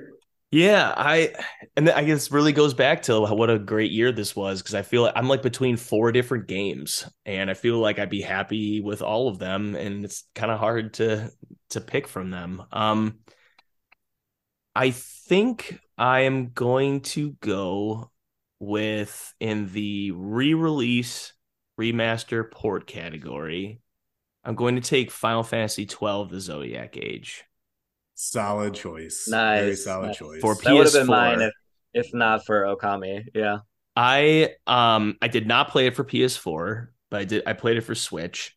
It was the first time I'd ever played Final Fantasy 12. I was very, very surprised that I knew I would like the gameplay of this game, and I kind of gambled. I really wanted to play it because there are people who, it seems like one of the most polarizing Final Fantasy games. Some people absolutely hate it. Some people love it. And I feel like I heard as much as you can hear about the game without anything actually being spoiled from a lot of people, including you, Aaron, and including you, Dondo. And I was very surprised at how much I liked it, despite the fact that I think that half the characters are super boring. I thought the story was pretty interesting, and I thought the gameplay was really fun, and I really like the world. I can't believe I just had it on the tip of my tongue. What is the name? Ivalus? Ivalus. That's it. Ivalice. Ivalice. Love it. The just even like you start the game in like that core city. I forgot what it's called, but it's like Ravenaster. It is awesome looking. Like it's just such a massive world, but doesn't feel like overwhelming. And yeah, I played the shit out of this game. Just like a lot of these like kind of Final Fantasy game, more modern age Final Fantasy games. I guess I haven't played a Final Fantasy game past 12. I really want to play 13. And I'm really glad I played 12. It's not even in my top like 5 Final Fantasy games, but there are a lot of good Final Fantasy games, so I don't think that's really a knock. It's a really good game. I think the miracle of this re-release is the ×2 and ×4 speed up. Oh, yeah. ×6. I think this was ×6. Oh, ×6. Yeah. Oh my God. Sorry, go ahead. I was just going to say, like, anytime Final Fantasy gets re-released, the Pixel remasters just came out. Thank God they did this. And every JRPG, new or re-release that comes out, you just need to have this. Like, you just need to have a way to speed up your battles. You know what doesn't have it? You know what doesn't have it? 10. Final Fantasy 10. It's true. It's true. Oh my God. It does on the PC, but I'm playing on the PS4, so I get to do everything in real time. So here's a fun fact about the 10 versus 12. So 12, I do everything in these games, almost everything in these games. I beat the super boss at a minimum. I want to beat that super boss. The super boss with ×6 speed on for the majority of the time. Sometimes you have to slow down time to like actually like adjust stuff and heal in case you're about to die. But the super boss in Final Fantasy 12 at mostly 6 times speed took about 45 minutes. Wow. The super boss in 10 without 10, like 6 times speed or for any speed multiplier also takes about 45 minutes. So have fun with that if you do it. It's like a 6-hour fight. Yeah. It's really long. And it sucks when you lose because it's a classic super boss move where it just like gets super powerful in the when it's at like 20% health. Which I both love and hate that about JRPGs. So anyway. Yeah. I think this game's really interesting when you look at the context of like 11 coming out right before it and them doing an MMO and in the bigger space, and they're transitioning to their what is kind of evolving into their new Final Fantasy playstyle, especially for combat. And I feel like it really did take a lot of things from 11 and especially a lot of the feels of the cities and the overworlds felt a lot like Final Fantasy 11, not just the combat alone. Also, but yeah, I think this is a great game. Also, not one of my favorite Final Fantasies, but that's not a knock on it. Yeah, we should also mention for me. Before I forget, you also picked the Zodiac Age, which does the job board or license board system much, much better than the original. The original, all my characters wound up being basically the same. Whereas Zodiac Age, you have to pick roles for them. Good. I liked the job thing. Don and I were talking about this the other day. I don't think it's good as 10, but I like it. Yeah. Long live the Sphere Grid. Yep. All right, Jason. I don't think I would be surprised if anyone else here has played this game. But it's an absolute gem. I highly recommend. I'm going to take it in my PS4 category, but it's another indie pick, so it's available on whatever. I'm going with Night in the Woods. That game rules. It's phenomenal. Just absolutely charming, complex story. The way it deals with, the ideas of trauma and grief and depression in a way that's not like smacking you in the face, but that's kind of calm and very rooted in life, set in a completely like beautiful 2D art world filled with animal characters. Amazing soundtrack. which I also have on vinyl. And I don't know, it's just so worth the play. There's an embedded like NES 8-bit style game that you can play through to the end within the game, which is also fun. And it's pretty good too. Uh, yeah, This one delightful slipped by game. me. I heard great things. I don't watch a lot of like gaming media, basically only just like donkey videos, and I still watch Zero Punctuation. I don't know if you guys watch Zero Punctuation. I like his reviews. But yeah, he Zero Punctuation very often does not like games. And so when he likes a game, I'm just like, I should probably check that one out. And this is one that was like kind of on the long list of games that I've been meaning to check out, but never have. I just want to point out that the majority of Jason's games you actually play as animals.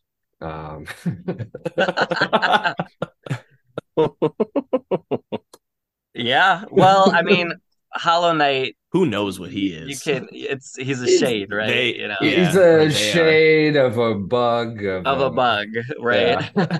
So about half. Yeah. No, more than half, right? Undertale. Yeah. No, Well, Undertale, Undertale, you you're don't a play person. as an animal, right? Yeah. In a Well, world of well, animals. we still got one more pick for you on the coming back around, so maybe there's still We'll time. see. Will the humans win? Yeah. Did Zoo Tycoon 7 come out this year? If it didn't, I Well, would give it to myself anyway. but you're not playing as the animals, you're playing as the evil humans who are keeping them. Yes, As yes. the tycoon. Yeah. All right, Joey. Okay, I think I'm gonna do the remaster thing for Mega Man Legacy Collection 2. I just love Mega Man so Solid much. choice. You Like can't go wrong with Mega Man. if you ask my son right now what's his favorite video game that I play and we play together is Mega Man. Mega Man 2. I got the newest collection set and we're playing the classic ones right now and we've just started 3 and his favorite boss is Snake Man. But he's like he's got a snake for a head, so he's Snakehead. I'm like, yeah, I can't argue. But Have you Mega told Man, him? Have you told him that most of the plot of Mega Man 3 takes place on asteroids for some reason? you're just blowing my mind a little bit. Yeah, in our That's Mega Man 3 right. episode, when we looked into the story, Oh, all like yeah. Snake Man's level is like on an asteroid. Yeah. Does I didn't know anything that. about Snake Man's level like clue you into that fact that it's an No. asteroid? No. Sorry, Joey, which collection was it again? Legacy 2. Legacy 2. Got it. Thank you. And I'm a huge fan of Mega Man. Mega Man X, Mega Man. I absolutely adore Mega Man.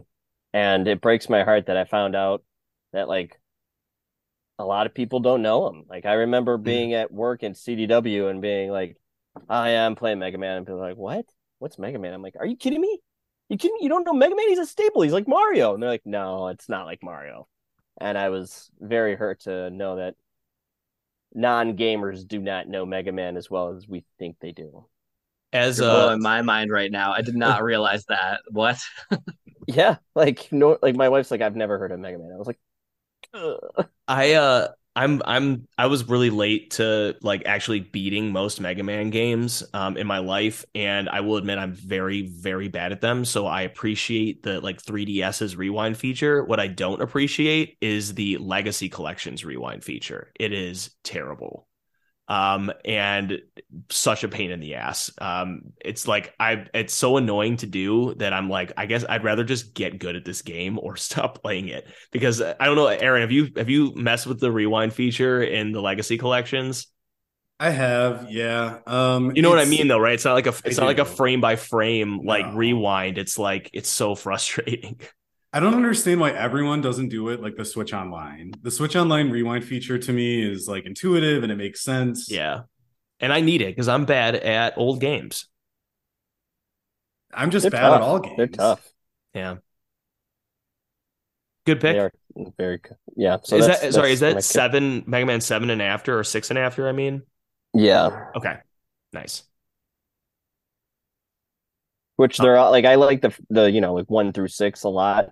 Obviously 2 Yeah. being my favorite, but I played 7 a lot. Mhm. And I respect all of them moving forward, even 8. 8 is really good. I like 8 It quite has a an bit. awesome soundtrack. It It's does. completely underrated. Yeah. All right, Dono, you got your last two picks back to back.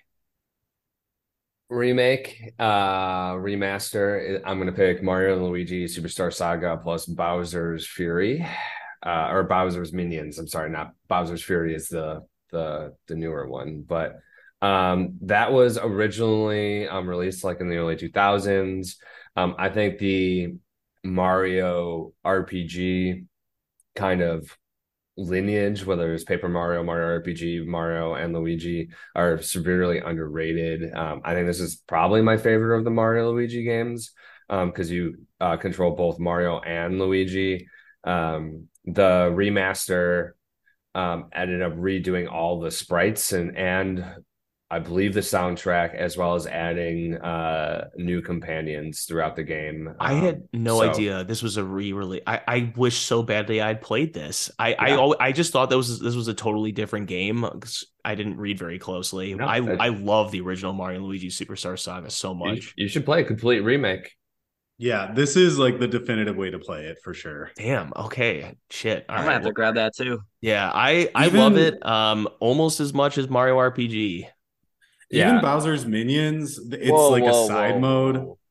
Right. This one is with Bowser's Minions. Even with Bowser's Minions, which is its own mode, like not terrible, like not totally like its own campaign, but still fun. Damn. oh, If I had realized what this game was, I would have very seriously considered taking that earlier. yeah, You know, no, something really funky went on with Nintendo's marketing of the handheld Mario games because there are all these Mario games that came out handheld, and it's really hard to sort through which ones should you play. well, Yeah. it's jacked up because like half of them are just remasters or re-releases of older games, Exactly. and they just Mhm. rename them on the GBA for some reason. They should have just left the same names, right? Or Yeah. done. At least this one says Mario and Luigi Superstar Saga plus Bowser's Minions, where you could intuitively think that like it's the same game plus something more, but Hmm. yeah, this game rules. Anyone who's a fan of the Mario RPG kind of franchise, for lack of a better word, this is like a must play installment. Yeah, Joe, if you have not played it, I mean, you can play Mario and Luigi Superstar Saga on Switch Online right now. I've been toying with it. Mario RPG is my favorite game of all time. It's number one. It's been number one for so long. I love it. Um, to the point where I got mad at Paper Mario and I dropped it, and then I picked Hmm. it back up, and I was like, okay, I love it. It's great. To Um, the point where you almost murdered your brother over Mario RPG. I witnessed it was the you closest I ever came to nearly murdering killing your my brother. Yeah. brother. He took out my game when I was in the middle of something, and it raced like half the data, and I was cl closest I ever came to killing him, I Were think. you just grinding? I forget. Yeah, I was grinding hard. Oh And man. I was doing a really long version of it, and he got mad at me and took it out and erased all that progress. And I was like, blind rage, Yep. like like 14 to I was like a 14-year-old and just blind rage. Great pick. I wish I had known that that was re-released on 3DS. To be honest, I probably will opt for playing the Switch Online version just to replay the game. Unless someone's got a copy of it they want to let me borrow. I almost certainly do, but Cool. I'll try to track it down for you. Thank you. I think I do as well. All right. And for Give me them both. What's your last for pick? my final pick, I just want to say I love the indie representation on everyone's list so far. I think like the mid 2010s and onward really like become like the golden era of indie games where sometimes many of those games are the best games that come out each year. I mean, like the PlayStation Network was I think started in like 2006, so it like 10 years later they finally were getting like high level indie games coming out consistently on every platform, and I think it's just very indicative if you look at this list that like that's some of the best ways to play games. But I think my last one is going to be Pyre, which is Nice. which Beautiful. I love Pyre. I love all of Supergiant's games, from Bastion, Transistor, all the way up to Hades.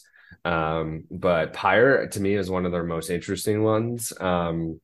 It was It's essentially it's a hand-drawn world, and where you play as exiles, where you compete in this game essentially to try to win your freedom back.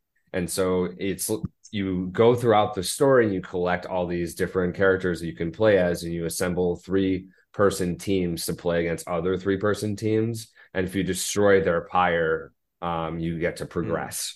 And so it's all the combat is almost like an arena style, like kind of like 3v3 combat thing, which I thought was really unique. This is not a hyperbolic statement. One of the best video game soundtracks of all time. Pyre's music is incredible. And I definitely think it's worth checking out. I think it's a really fun game and really interesting story. I really wish it'd be released on Switch. Yeah. The thing with Pyre 2, which is modern gaming a lot likes to say that the gamer has a choice with decision making in games, and I feel like very rarely are there like story driven decisions that like truly impact the overall way you play a game. Pyre's decision making and like the decisions you make will like drastically change like what happens to characters, which characters you play, what happens in the overall game. So it really feels like different every time you play it too. Yeah, this is perhaps the one Supergiant game I haven't played yet, but I've got it and I'm looking forward to digging in, pretty soon. Yeah, let me know what you think. But yeah, absolutely. And the soundtrack. I think any Supergiant game, you're getting an incredible soundtrack. And that's what I expect from Pyre 2. Just phenomenal attention to music and design and art all around from the studio. Highly recommend. Excellent. All right, Joey, your last pick. I'm between two, but I think I'll go, weirdly enough, a game that I don't think people know I really played it, but it's Star Wars Battlefront 2. Oh. Yeah, I'm not really into shooter games, but Matt and I have played this quite a bit. We like the originals better. Um Matt, I would go over like Star Wars Battlefront 2, the first version The of first it. one is awesome. It is incredible. It's awesome. And It's Matt and I really spent a awesome. lot of hours playing that. And I enjoyed this one a lot too. And so my other one was going to be Pokemon Silver for the re-release. But I was like, I need to switch it up a bit. I can't have all these, you know, RPGs on my list, so I need to switch it up a bit. So I'm going Star Wars Battlefront 2. I put some hours into it, and it's very enjoyable. Nice. Even despite the loot crates, don't they have loot crates or whatever, or whatever you? Oh yeah, yeah, like that was pay to play shit. Yeah, and they're like, "Don't worry, we made it easier." And what they did was just like it was nothing. It was just like, "Hey, it's less points to get it now," but then they lowered the points of what you got, so it was like Yeah. the exact same thing, and everyone saw right through it. The marketing, yeah, the marketing tanked this game and made it a hot topic, but I still enjoyed it. I feel like in my mind, this game was like the peak rage against EA. It was Yeah. Oh Correct. yeah. This was the beginning of the end or maybe like kind of like the big punch of the end. Yeah. All right, Jason. All right, so since it's my last pick, I can reveal my hidden draft thought that underpinned all of my picks was I only wanted pick to animals. pick only games for which I have the vinyl record version of the soundtrack. Oh, nice. Wow, And that's quite the theme. well, it kind of there were a few ways where it could have fallen that I don't necessarily, but a lot of these games have amazing vinyl releases. I've noticed you said Uh, that a lot. I was like, man, he has a lot of vinyl.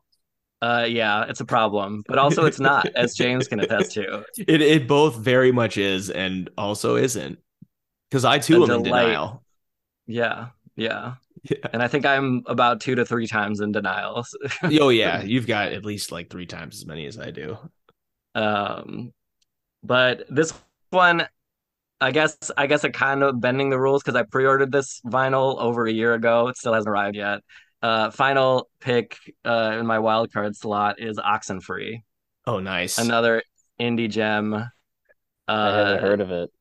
I was between Oxenfree and Pyre. Oxenfree is awesome.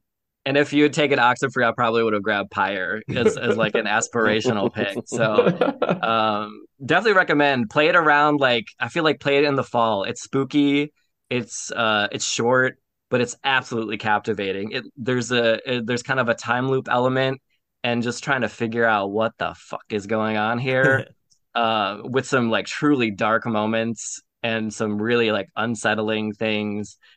Fantastic soundtrack as well. Great art style. Can't recommend it enough. Very fun It's game. it's got I kind just of Googled it. yeah, it's got kind of like a Spielberg vibe almost to it. It's like a group of kids who go camping on an island. And like once they get there, basically all these supernatural events start happening while you're simultaneously figuring out all their like trauma that occurred in their past and what it's moving forward. But yeah, I think that game rules as well. Nice. I Googled it, and Oxenfree 2 is coming out this year. Yeah. Yeah, Yeah. definitely play it ahead of Oxenfree 2. Um, because that's gonna Is be an awesome game for sure. are they going to be related? I could see them just doing a brand new story They for could be Oxenfree 2. completely unrelated, but I feel like to know where it came from would be a good context to have in a sequel. I mean, For not sure. necessarily the case, but Yeah. there was something like, and it's a short game, so you're not investing too much time. Right. The Yeah, spookiness of it, I can't understate either. There's yeah. some genuinely kind of like tense or creepy moments in it. I still need to play it. I downloaded it when you were over the one time, Don, knowing I never ended up like actually going back to it. But I feel Wow. like I feel like I want to play it on Switch though, even though I have it on PlayStation. I think it was on sale on Switch for like $3 recently, but I did not pick it up.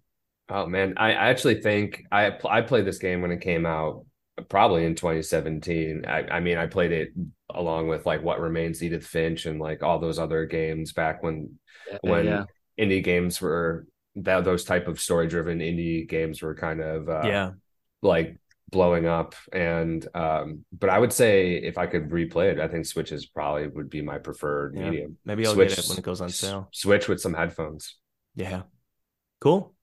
Well, speaking of what remains of Edith Finch, it's not my pick, but I considered it. I had a good time playing it. Aaron and I did it for this show, and I don't think either one of us regret it, unless Aaron's full of regret and just No, I'm not lives full of life in regret. pure agony. But I mean, it was very short, and yeah, it's not on your list, but Yeah. I'm going to.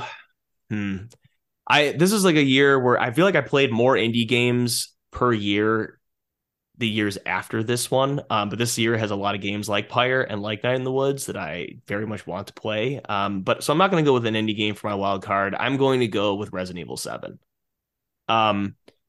I really liked this game. I did not play it right away because I had just kind of been turned off the whole series once they, well, I guess to not spoil anything, once the end of Resident Evil 5 happened.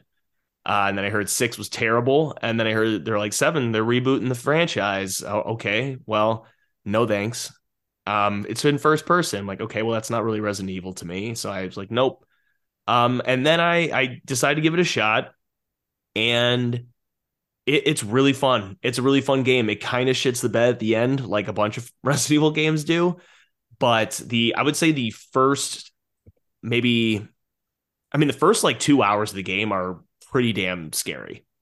And I got to applaud Capcom in like Resident Evil 7 and 8 have some genuinely terrifying sequences that I think top basically all the other sequences in the series prior, including like the regenerators in Resident Evil 4. But yeah, it's a really fun game. It is. I highly recommend it to anyone who has not played it yet, who likes Resident Evil, or even if you don't like Resident Evil, I think it's a fun game if you just like horror games. So, yeah, I'm happy with that. Yeah, I would say you do not need to be a Resident Evil of all the Resident Evil games I played. If you do not need to be a Resident Evil fan to enjoy Resident Evil 7, You might be a little turned off by like the inevitable batshit story twists that happen. Maybe if it had just kind of stayed like a more straightforward, like what's with this family, and then kept the mystery actually more of a mystery than explaining it in the way that they do. There's some like Kingdom Hearts level batshit stuff in this game. There is nothing Kingdom Hearts level batshit that exists. It is No, on you're its right. It own, is singular. on its own tier. You're right. That is true. So, all right, Aaron. Right. Solid pick. Let's finish this thing. I'm torn. Do I go with my head or my heart? What do you usually go with? I mean, heart. usually I go Kingdom with my Hearts stomach, but nothing's in my stomach. So just pick to Kingdom Hearts 2.5 remix. No, I'm not going to. If I go with my heart pick, which sure I will, I'm gonna go Sonic Forces. Come at me. I can't. I didn't play it, so I don't know. Yeah, it was horrible. It's a really bad game. Here's the thing, though. No, it's bad. But I have a very strong personal affinity to it because I remember there was one day, like, I don't know what was going on with me, but I just didn't feel like going to work. I didn't feel like doing anything. And I called in sick to work and I was just going to do nothing all day. And I realized, like, oh, Sonic Forces comes out today and it's a budget title. It's only $40 and it has horrific reviews. I'm like, you know what? I have nothing else to do today. I'm just going to go get it. So I went to GameStop when it opened at 10 a.m. I bought Sonic Forces. The guy was like, who the fuck are you that came store opening to buy Sonic Forces? I did. I sat down. I played the game in its entirety in one day because it's very short. And I loved it. It's clunky. It doesn't work right. The music is like classic Sonic butt rock. But I love Sonic, and there's enough like fun levels in this game where I come back to this. I have it on PS4, I have it on Switch. I'm sick in the head. But there are levels here that are like really great. They're just very short. Most of the levels in this game are like 3 minutes or under. I would say half of them are bad, but the ones that work really work. And I go back to this game. I will go back to this game. And if I have like 2 hours, 3 hours, like I'll just play it to completion. I think this is peak draft material right here, Aaron. I like picking a game and then being like, it's horrible. I love that. you that is like such a power move. I don't think that any of us can recover from that. I think my head choice is a better like draft choice, but it didn't speak to my heart. Well, let's share share some honorable mentions and then we'll run through our teams. Yeah. So before we can now say that the 2017 draft has run the gamut from Assassin's Creed Origins to Sonic Forces. Oh my god, you're so right. On my list, I got them all. You could have got Assassin's Creed at this last pick too, though. I think you absolutely could have gotten. You could have. No one would have taken it. So I mean, I guess another Aaron game that was an honorable mention is Mario Kart 8 Deluxe. That was on my list. That was an honorable mention. No, but for my wild card, I was going to go Disgaea 5 Complete. Oh, that was going to be my other one. Another game I poured like hundreds and hundreds of hours into, and I've tried playing other Disgaeas like 1 and 6, didn't click with me. Mm-hmm. For some reason, 5 did. Again, I played hundreds of hours of that. I could play it again at the drop of a hat. I love Disgaea 5, love the story, love the characters, love the item world, but for some reason, those things did not click with me for 1 or 6. 3 other honorable mentions I want to rattle off really quick. One mobile game, actually, Monument Valley 2. It has just a beautiful soundtrack. And then just the game was great also. Golf Story is a really awesome indie game. Highly recommended. It's a really, really short game. If anyone hasn't played it, it's just a really fun, short experience. And South Park, The Fractured But Whole is actually is a blast. Yeah. Really like actually made me like cackle out loud. Anyone else? Some honorable mentions? Did Doki Literature Club come out this year? I think so. So that talk about batshit crazy. Yeah. So honorable mention for that as well. Like you want to have a genuine, authentically, unique experience, that you should definitely play that game. And we talked about it a little bit before. But What Remains, Edith Finch. Let me know when you guys do the walking simulator draft. I would love to be on it. I don't know if I've played enough of them. I mean, everyone's gone to the count? Rapture. Does Myst count as a walking simulator or Myst no? might Gone Home, Myst. I mean, we could fudge the I guess lines a little by bit. comparison, it's not like Gone Home. I really loved Gravity Rush 2, which I believe came out this year as well. And then finally, I think just Uncharted Lost Legacy. It's kind of become one of the least talked about kind of members of the Uncharted family. I think everything Naughty Dog does is rad. I think Chloe as a character is awesome. Yeah. And getting to like flesh her out more in her own story outside of Drake not only showed me that how much thought they had put into everybody besides Drake in this entire franchise, but honestly showed me that they can probably do Uncharted without him. And I'm interested to see what they do in the future. They should. They should. I got that game, but I think I was done with Uncharted. I did all four. I did all 4 games in a row, and I was just like, yeah. I tried it a little over. I tried it after replaying 2, and I was like, I can't do another Uncharted game. Like, I can't do 2 in a row. And so I quit maybe about 4 hours in. And I really shouldn't have, because it was a really fun game. I was just Uncharted out. You know? I was in the same boat as you, James. That's fair. And then I'm not sure if it came out this year, but I'm going to say it anyways. Super Hot is awesome. If you want to play a fun first-person shooter with like a unique twist to gameplay, I think it was maybe re-released this year. It came out like in 15 or 16. But Super Hot is crazy fun and definitely worth playing. Another awesome indie game of this year. Yeah, it's a good one. I've got one honorable mention.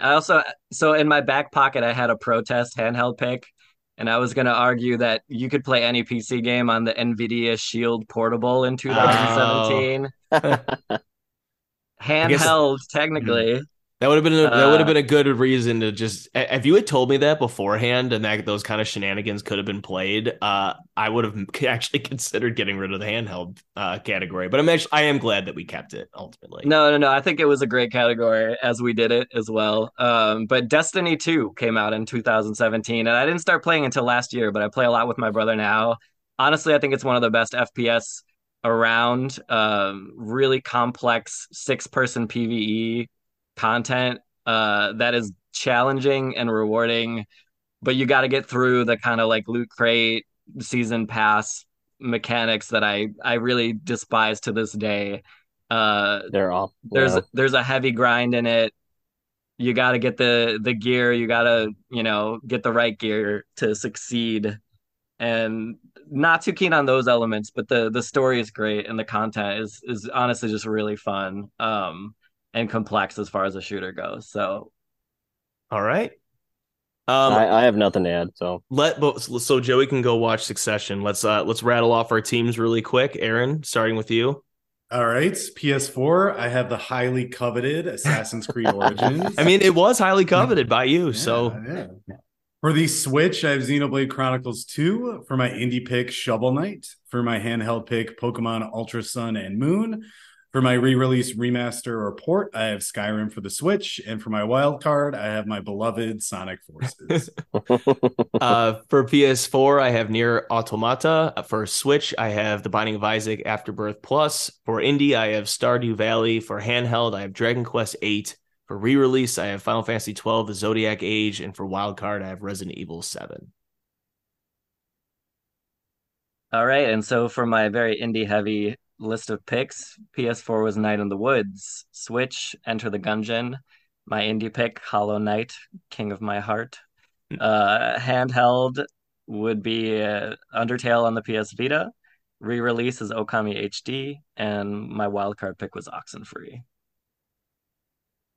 Joseph. My PS4 pick was Kingdom Hearts HD 1.5 Remix. Switch and Wii U was Legend of Zelda Breath of the Wild. My indie is Friday the 13th, the game. Handheld would be Fire Emblem Echoes. Re-release, remaster, and port would be Mega Man Legacy Collection 2 or Legacy 2 Collection. And wildcard would be Star Wars Battlefront 2. I'm happy with my picks. Dondo? For PlayStation 4, I picked Persona 5. For Switch, I picked Super Mario Odyssey. For indie, I picked Cuphead. For handheld, I picked Danganronpa 3. And re-release, I picked, and remaster, I picked Mario and Luigi Superstar Saga plus Bowser's Minions. And wildcard, I picked Pyre. Well done, everyone. We all win. Well done. I think we all win. Because Aaron goes home happy. I go home happy. I think we all go home happy. I didn't get Sonic Forces, but it's okay. What like one game? I know it's eating you alive, but what okay. What one game did everyone miss out on that they would have wanted the most? Nier Automata for sure. Persona 5 for me, probably. Hollow Knight very closely behind Mario Odyssey. But I would have liked some Kingdom Hearts representation, but what are you gonna do? For me, it's probably Breath of the Wild.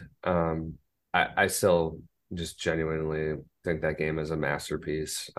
Just wait for Tears, man. Can't wait. It's gonna be your new masterpiece. It's overwhelmingly big, though. Yeah, it really is. All right. Well, again, no outro.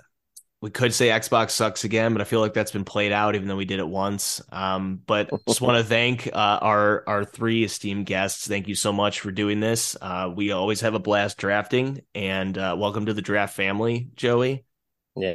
Thank you for having me. This is the real family. It's like way better than Vin Diesel's family and Fast and Furious. Right. What's the slogan? More. You can play whatever you like as long as it's Hollow Knight. Yeah.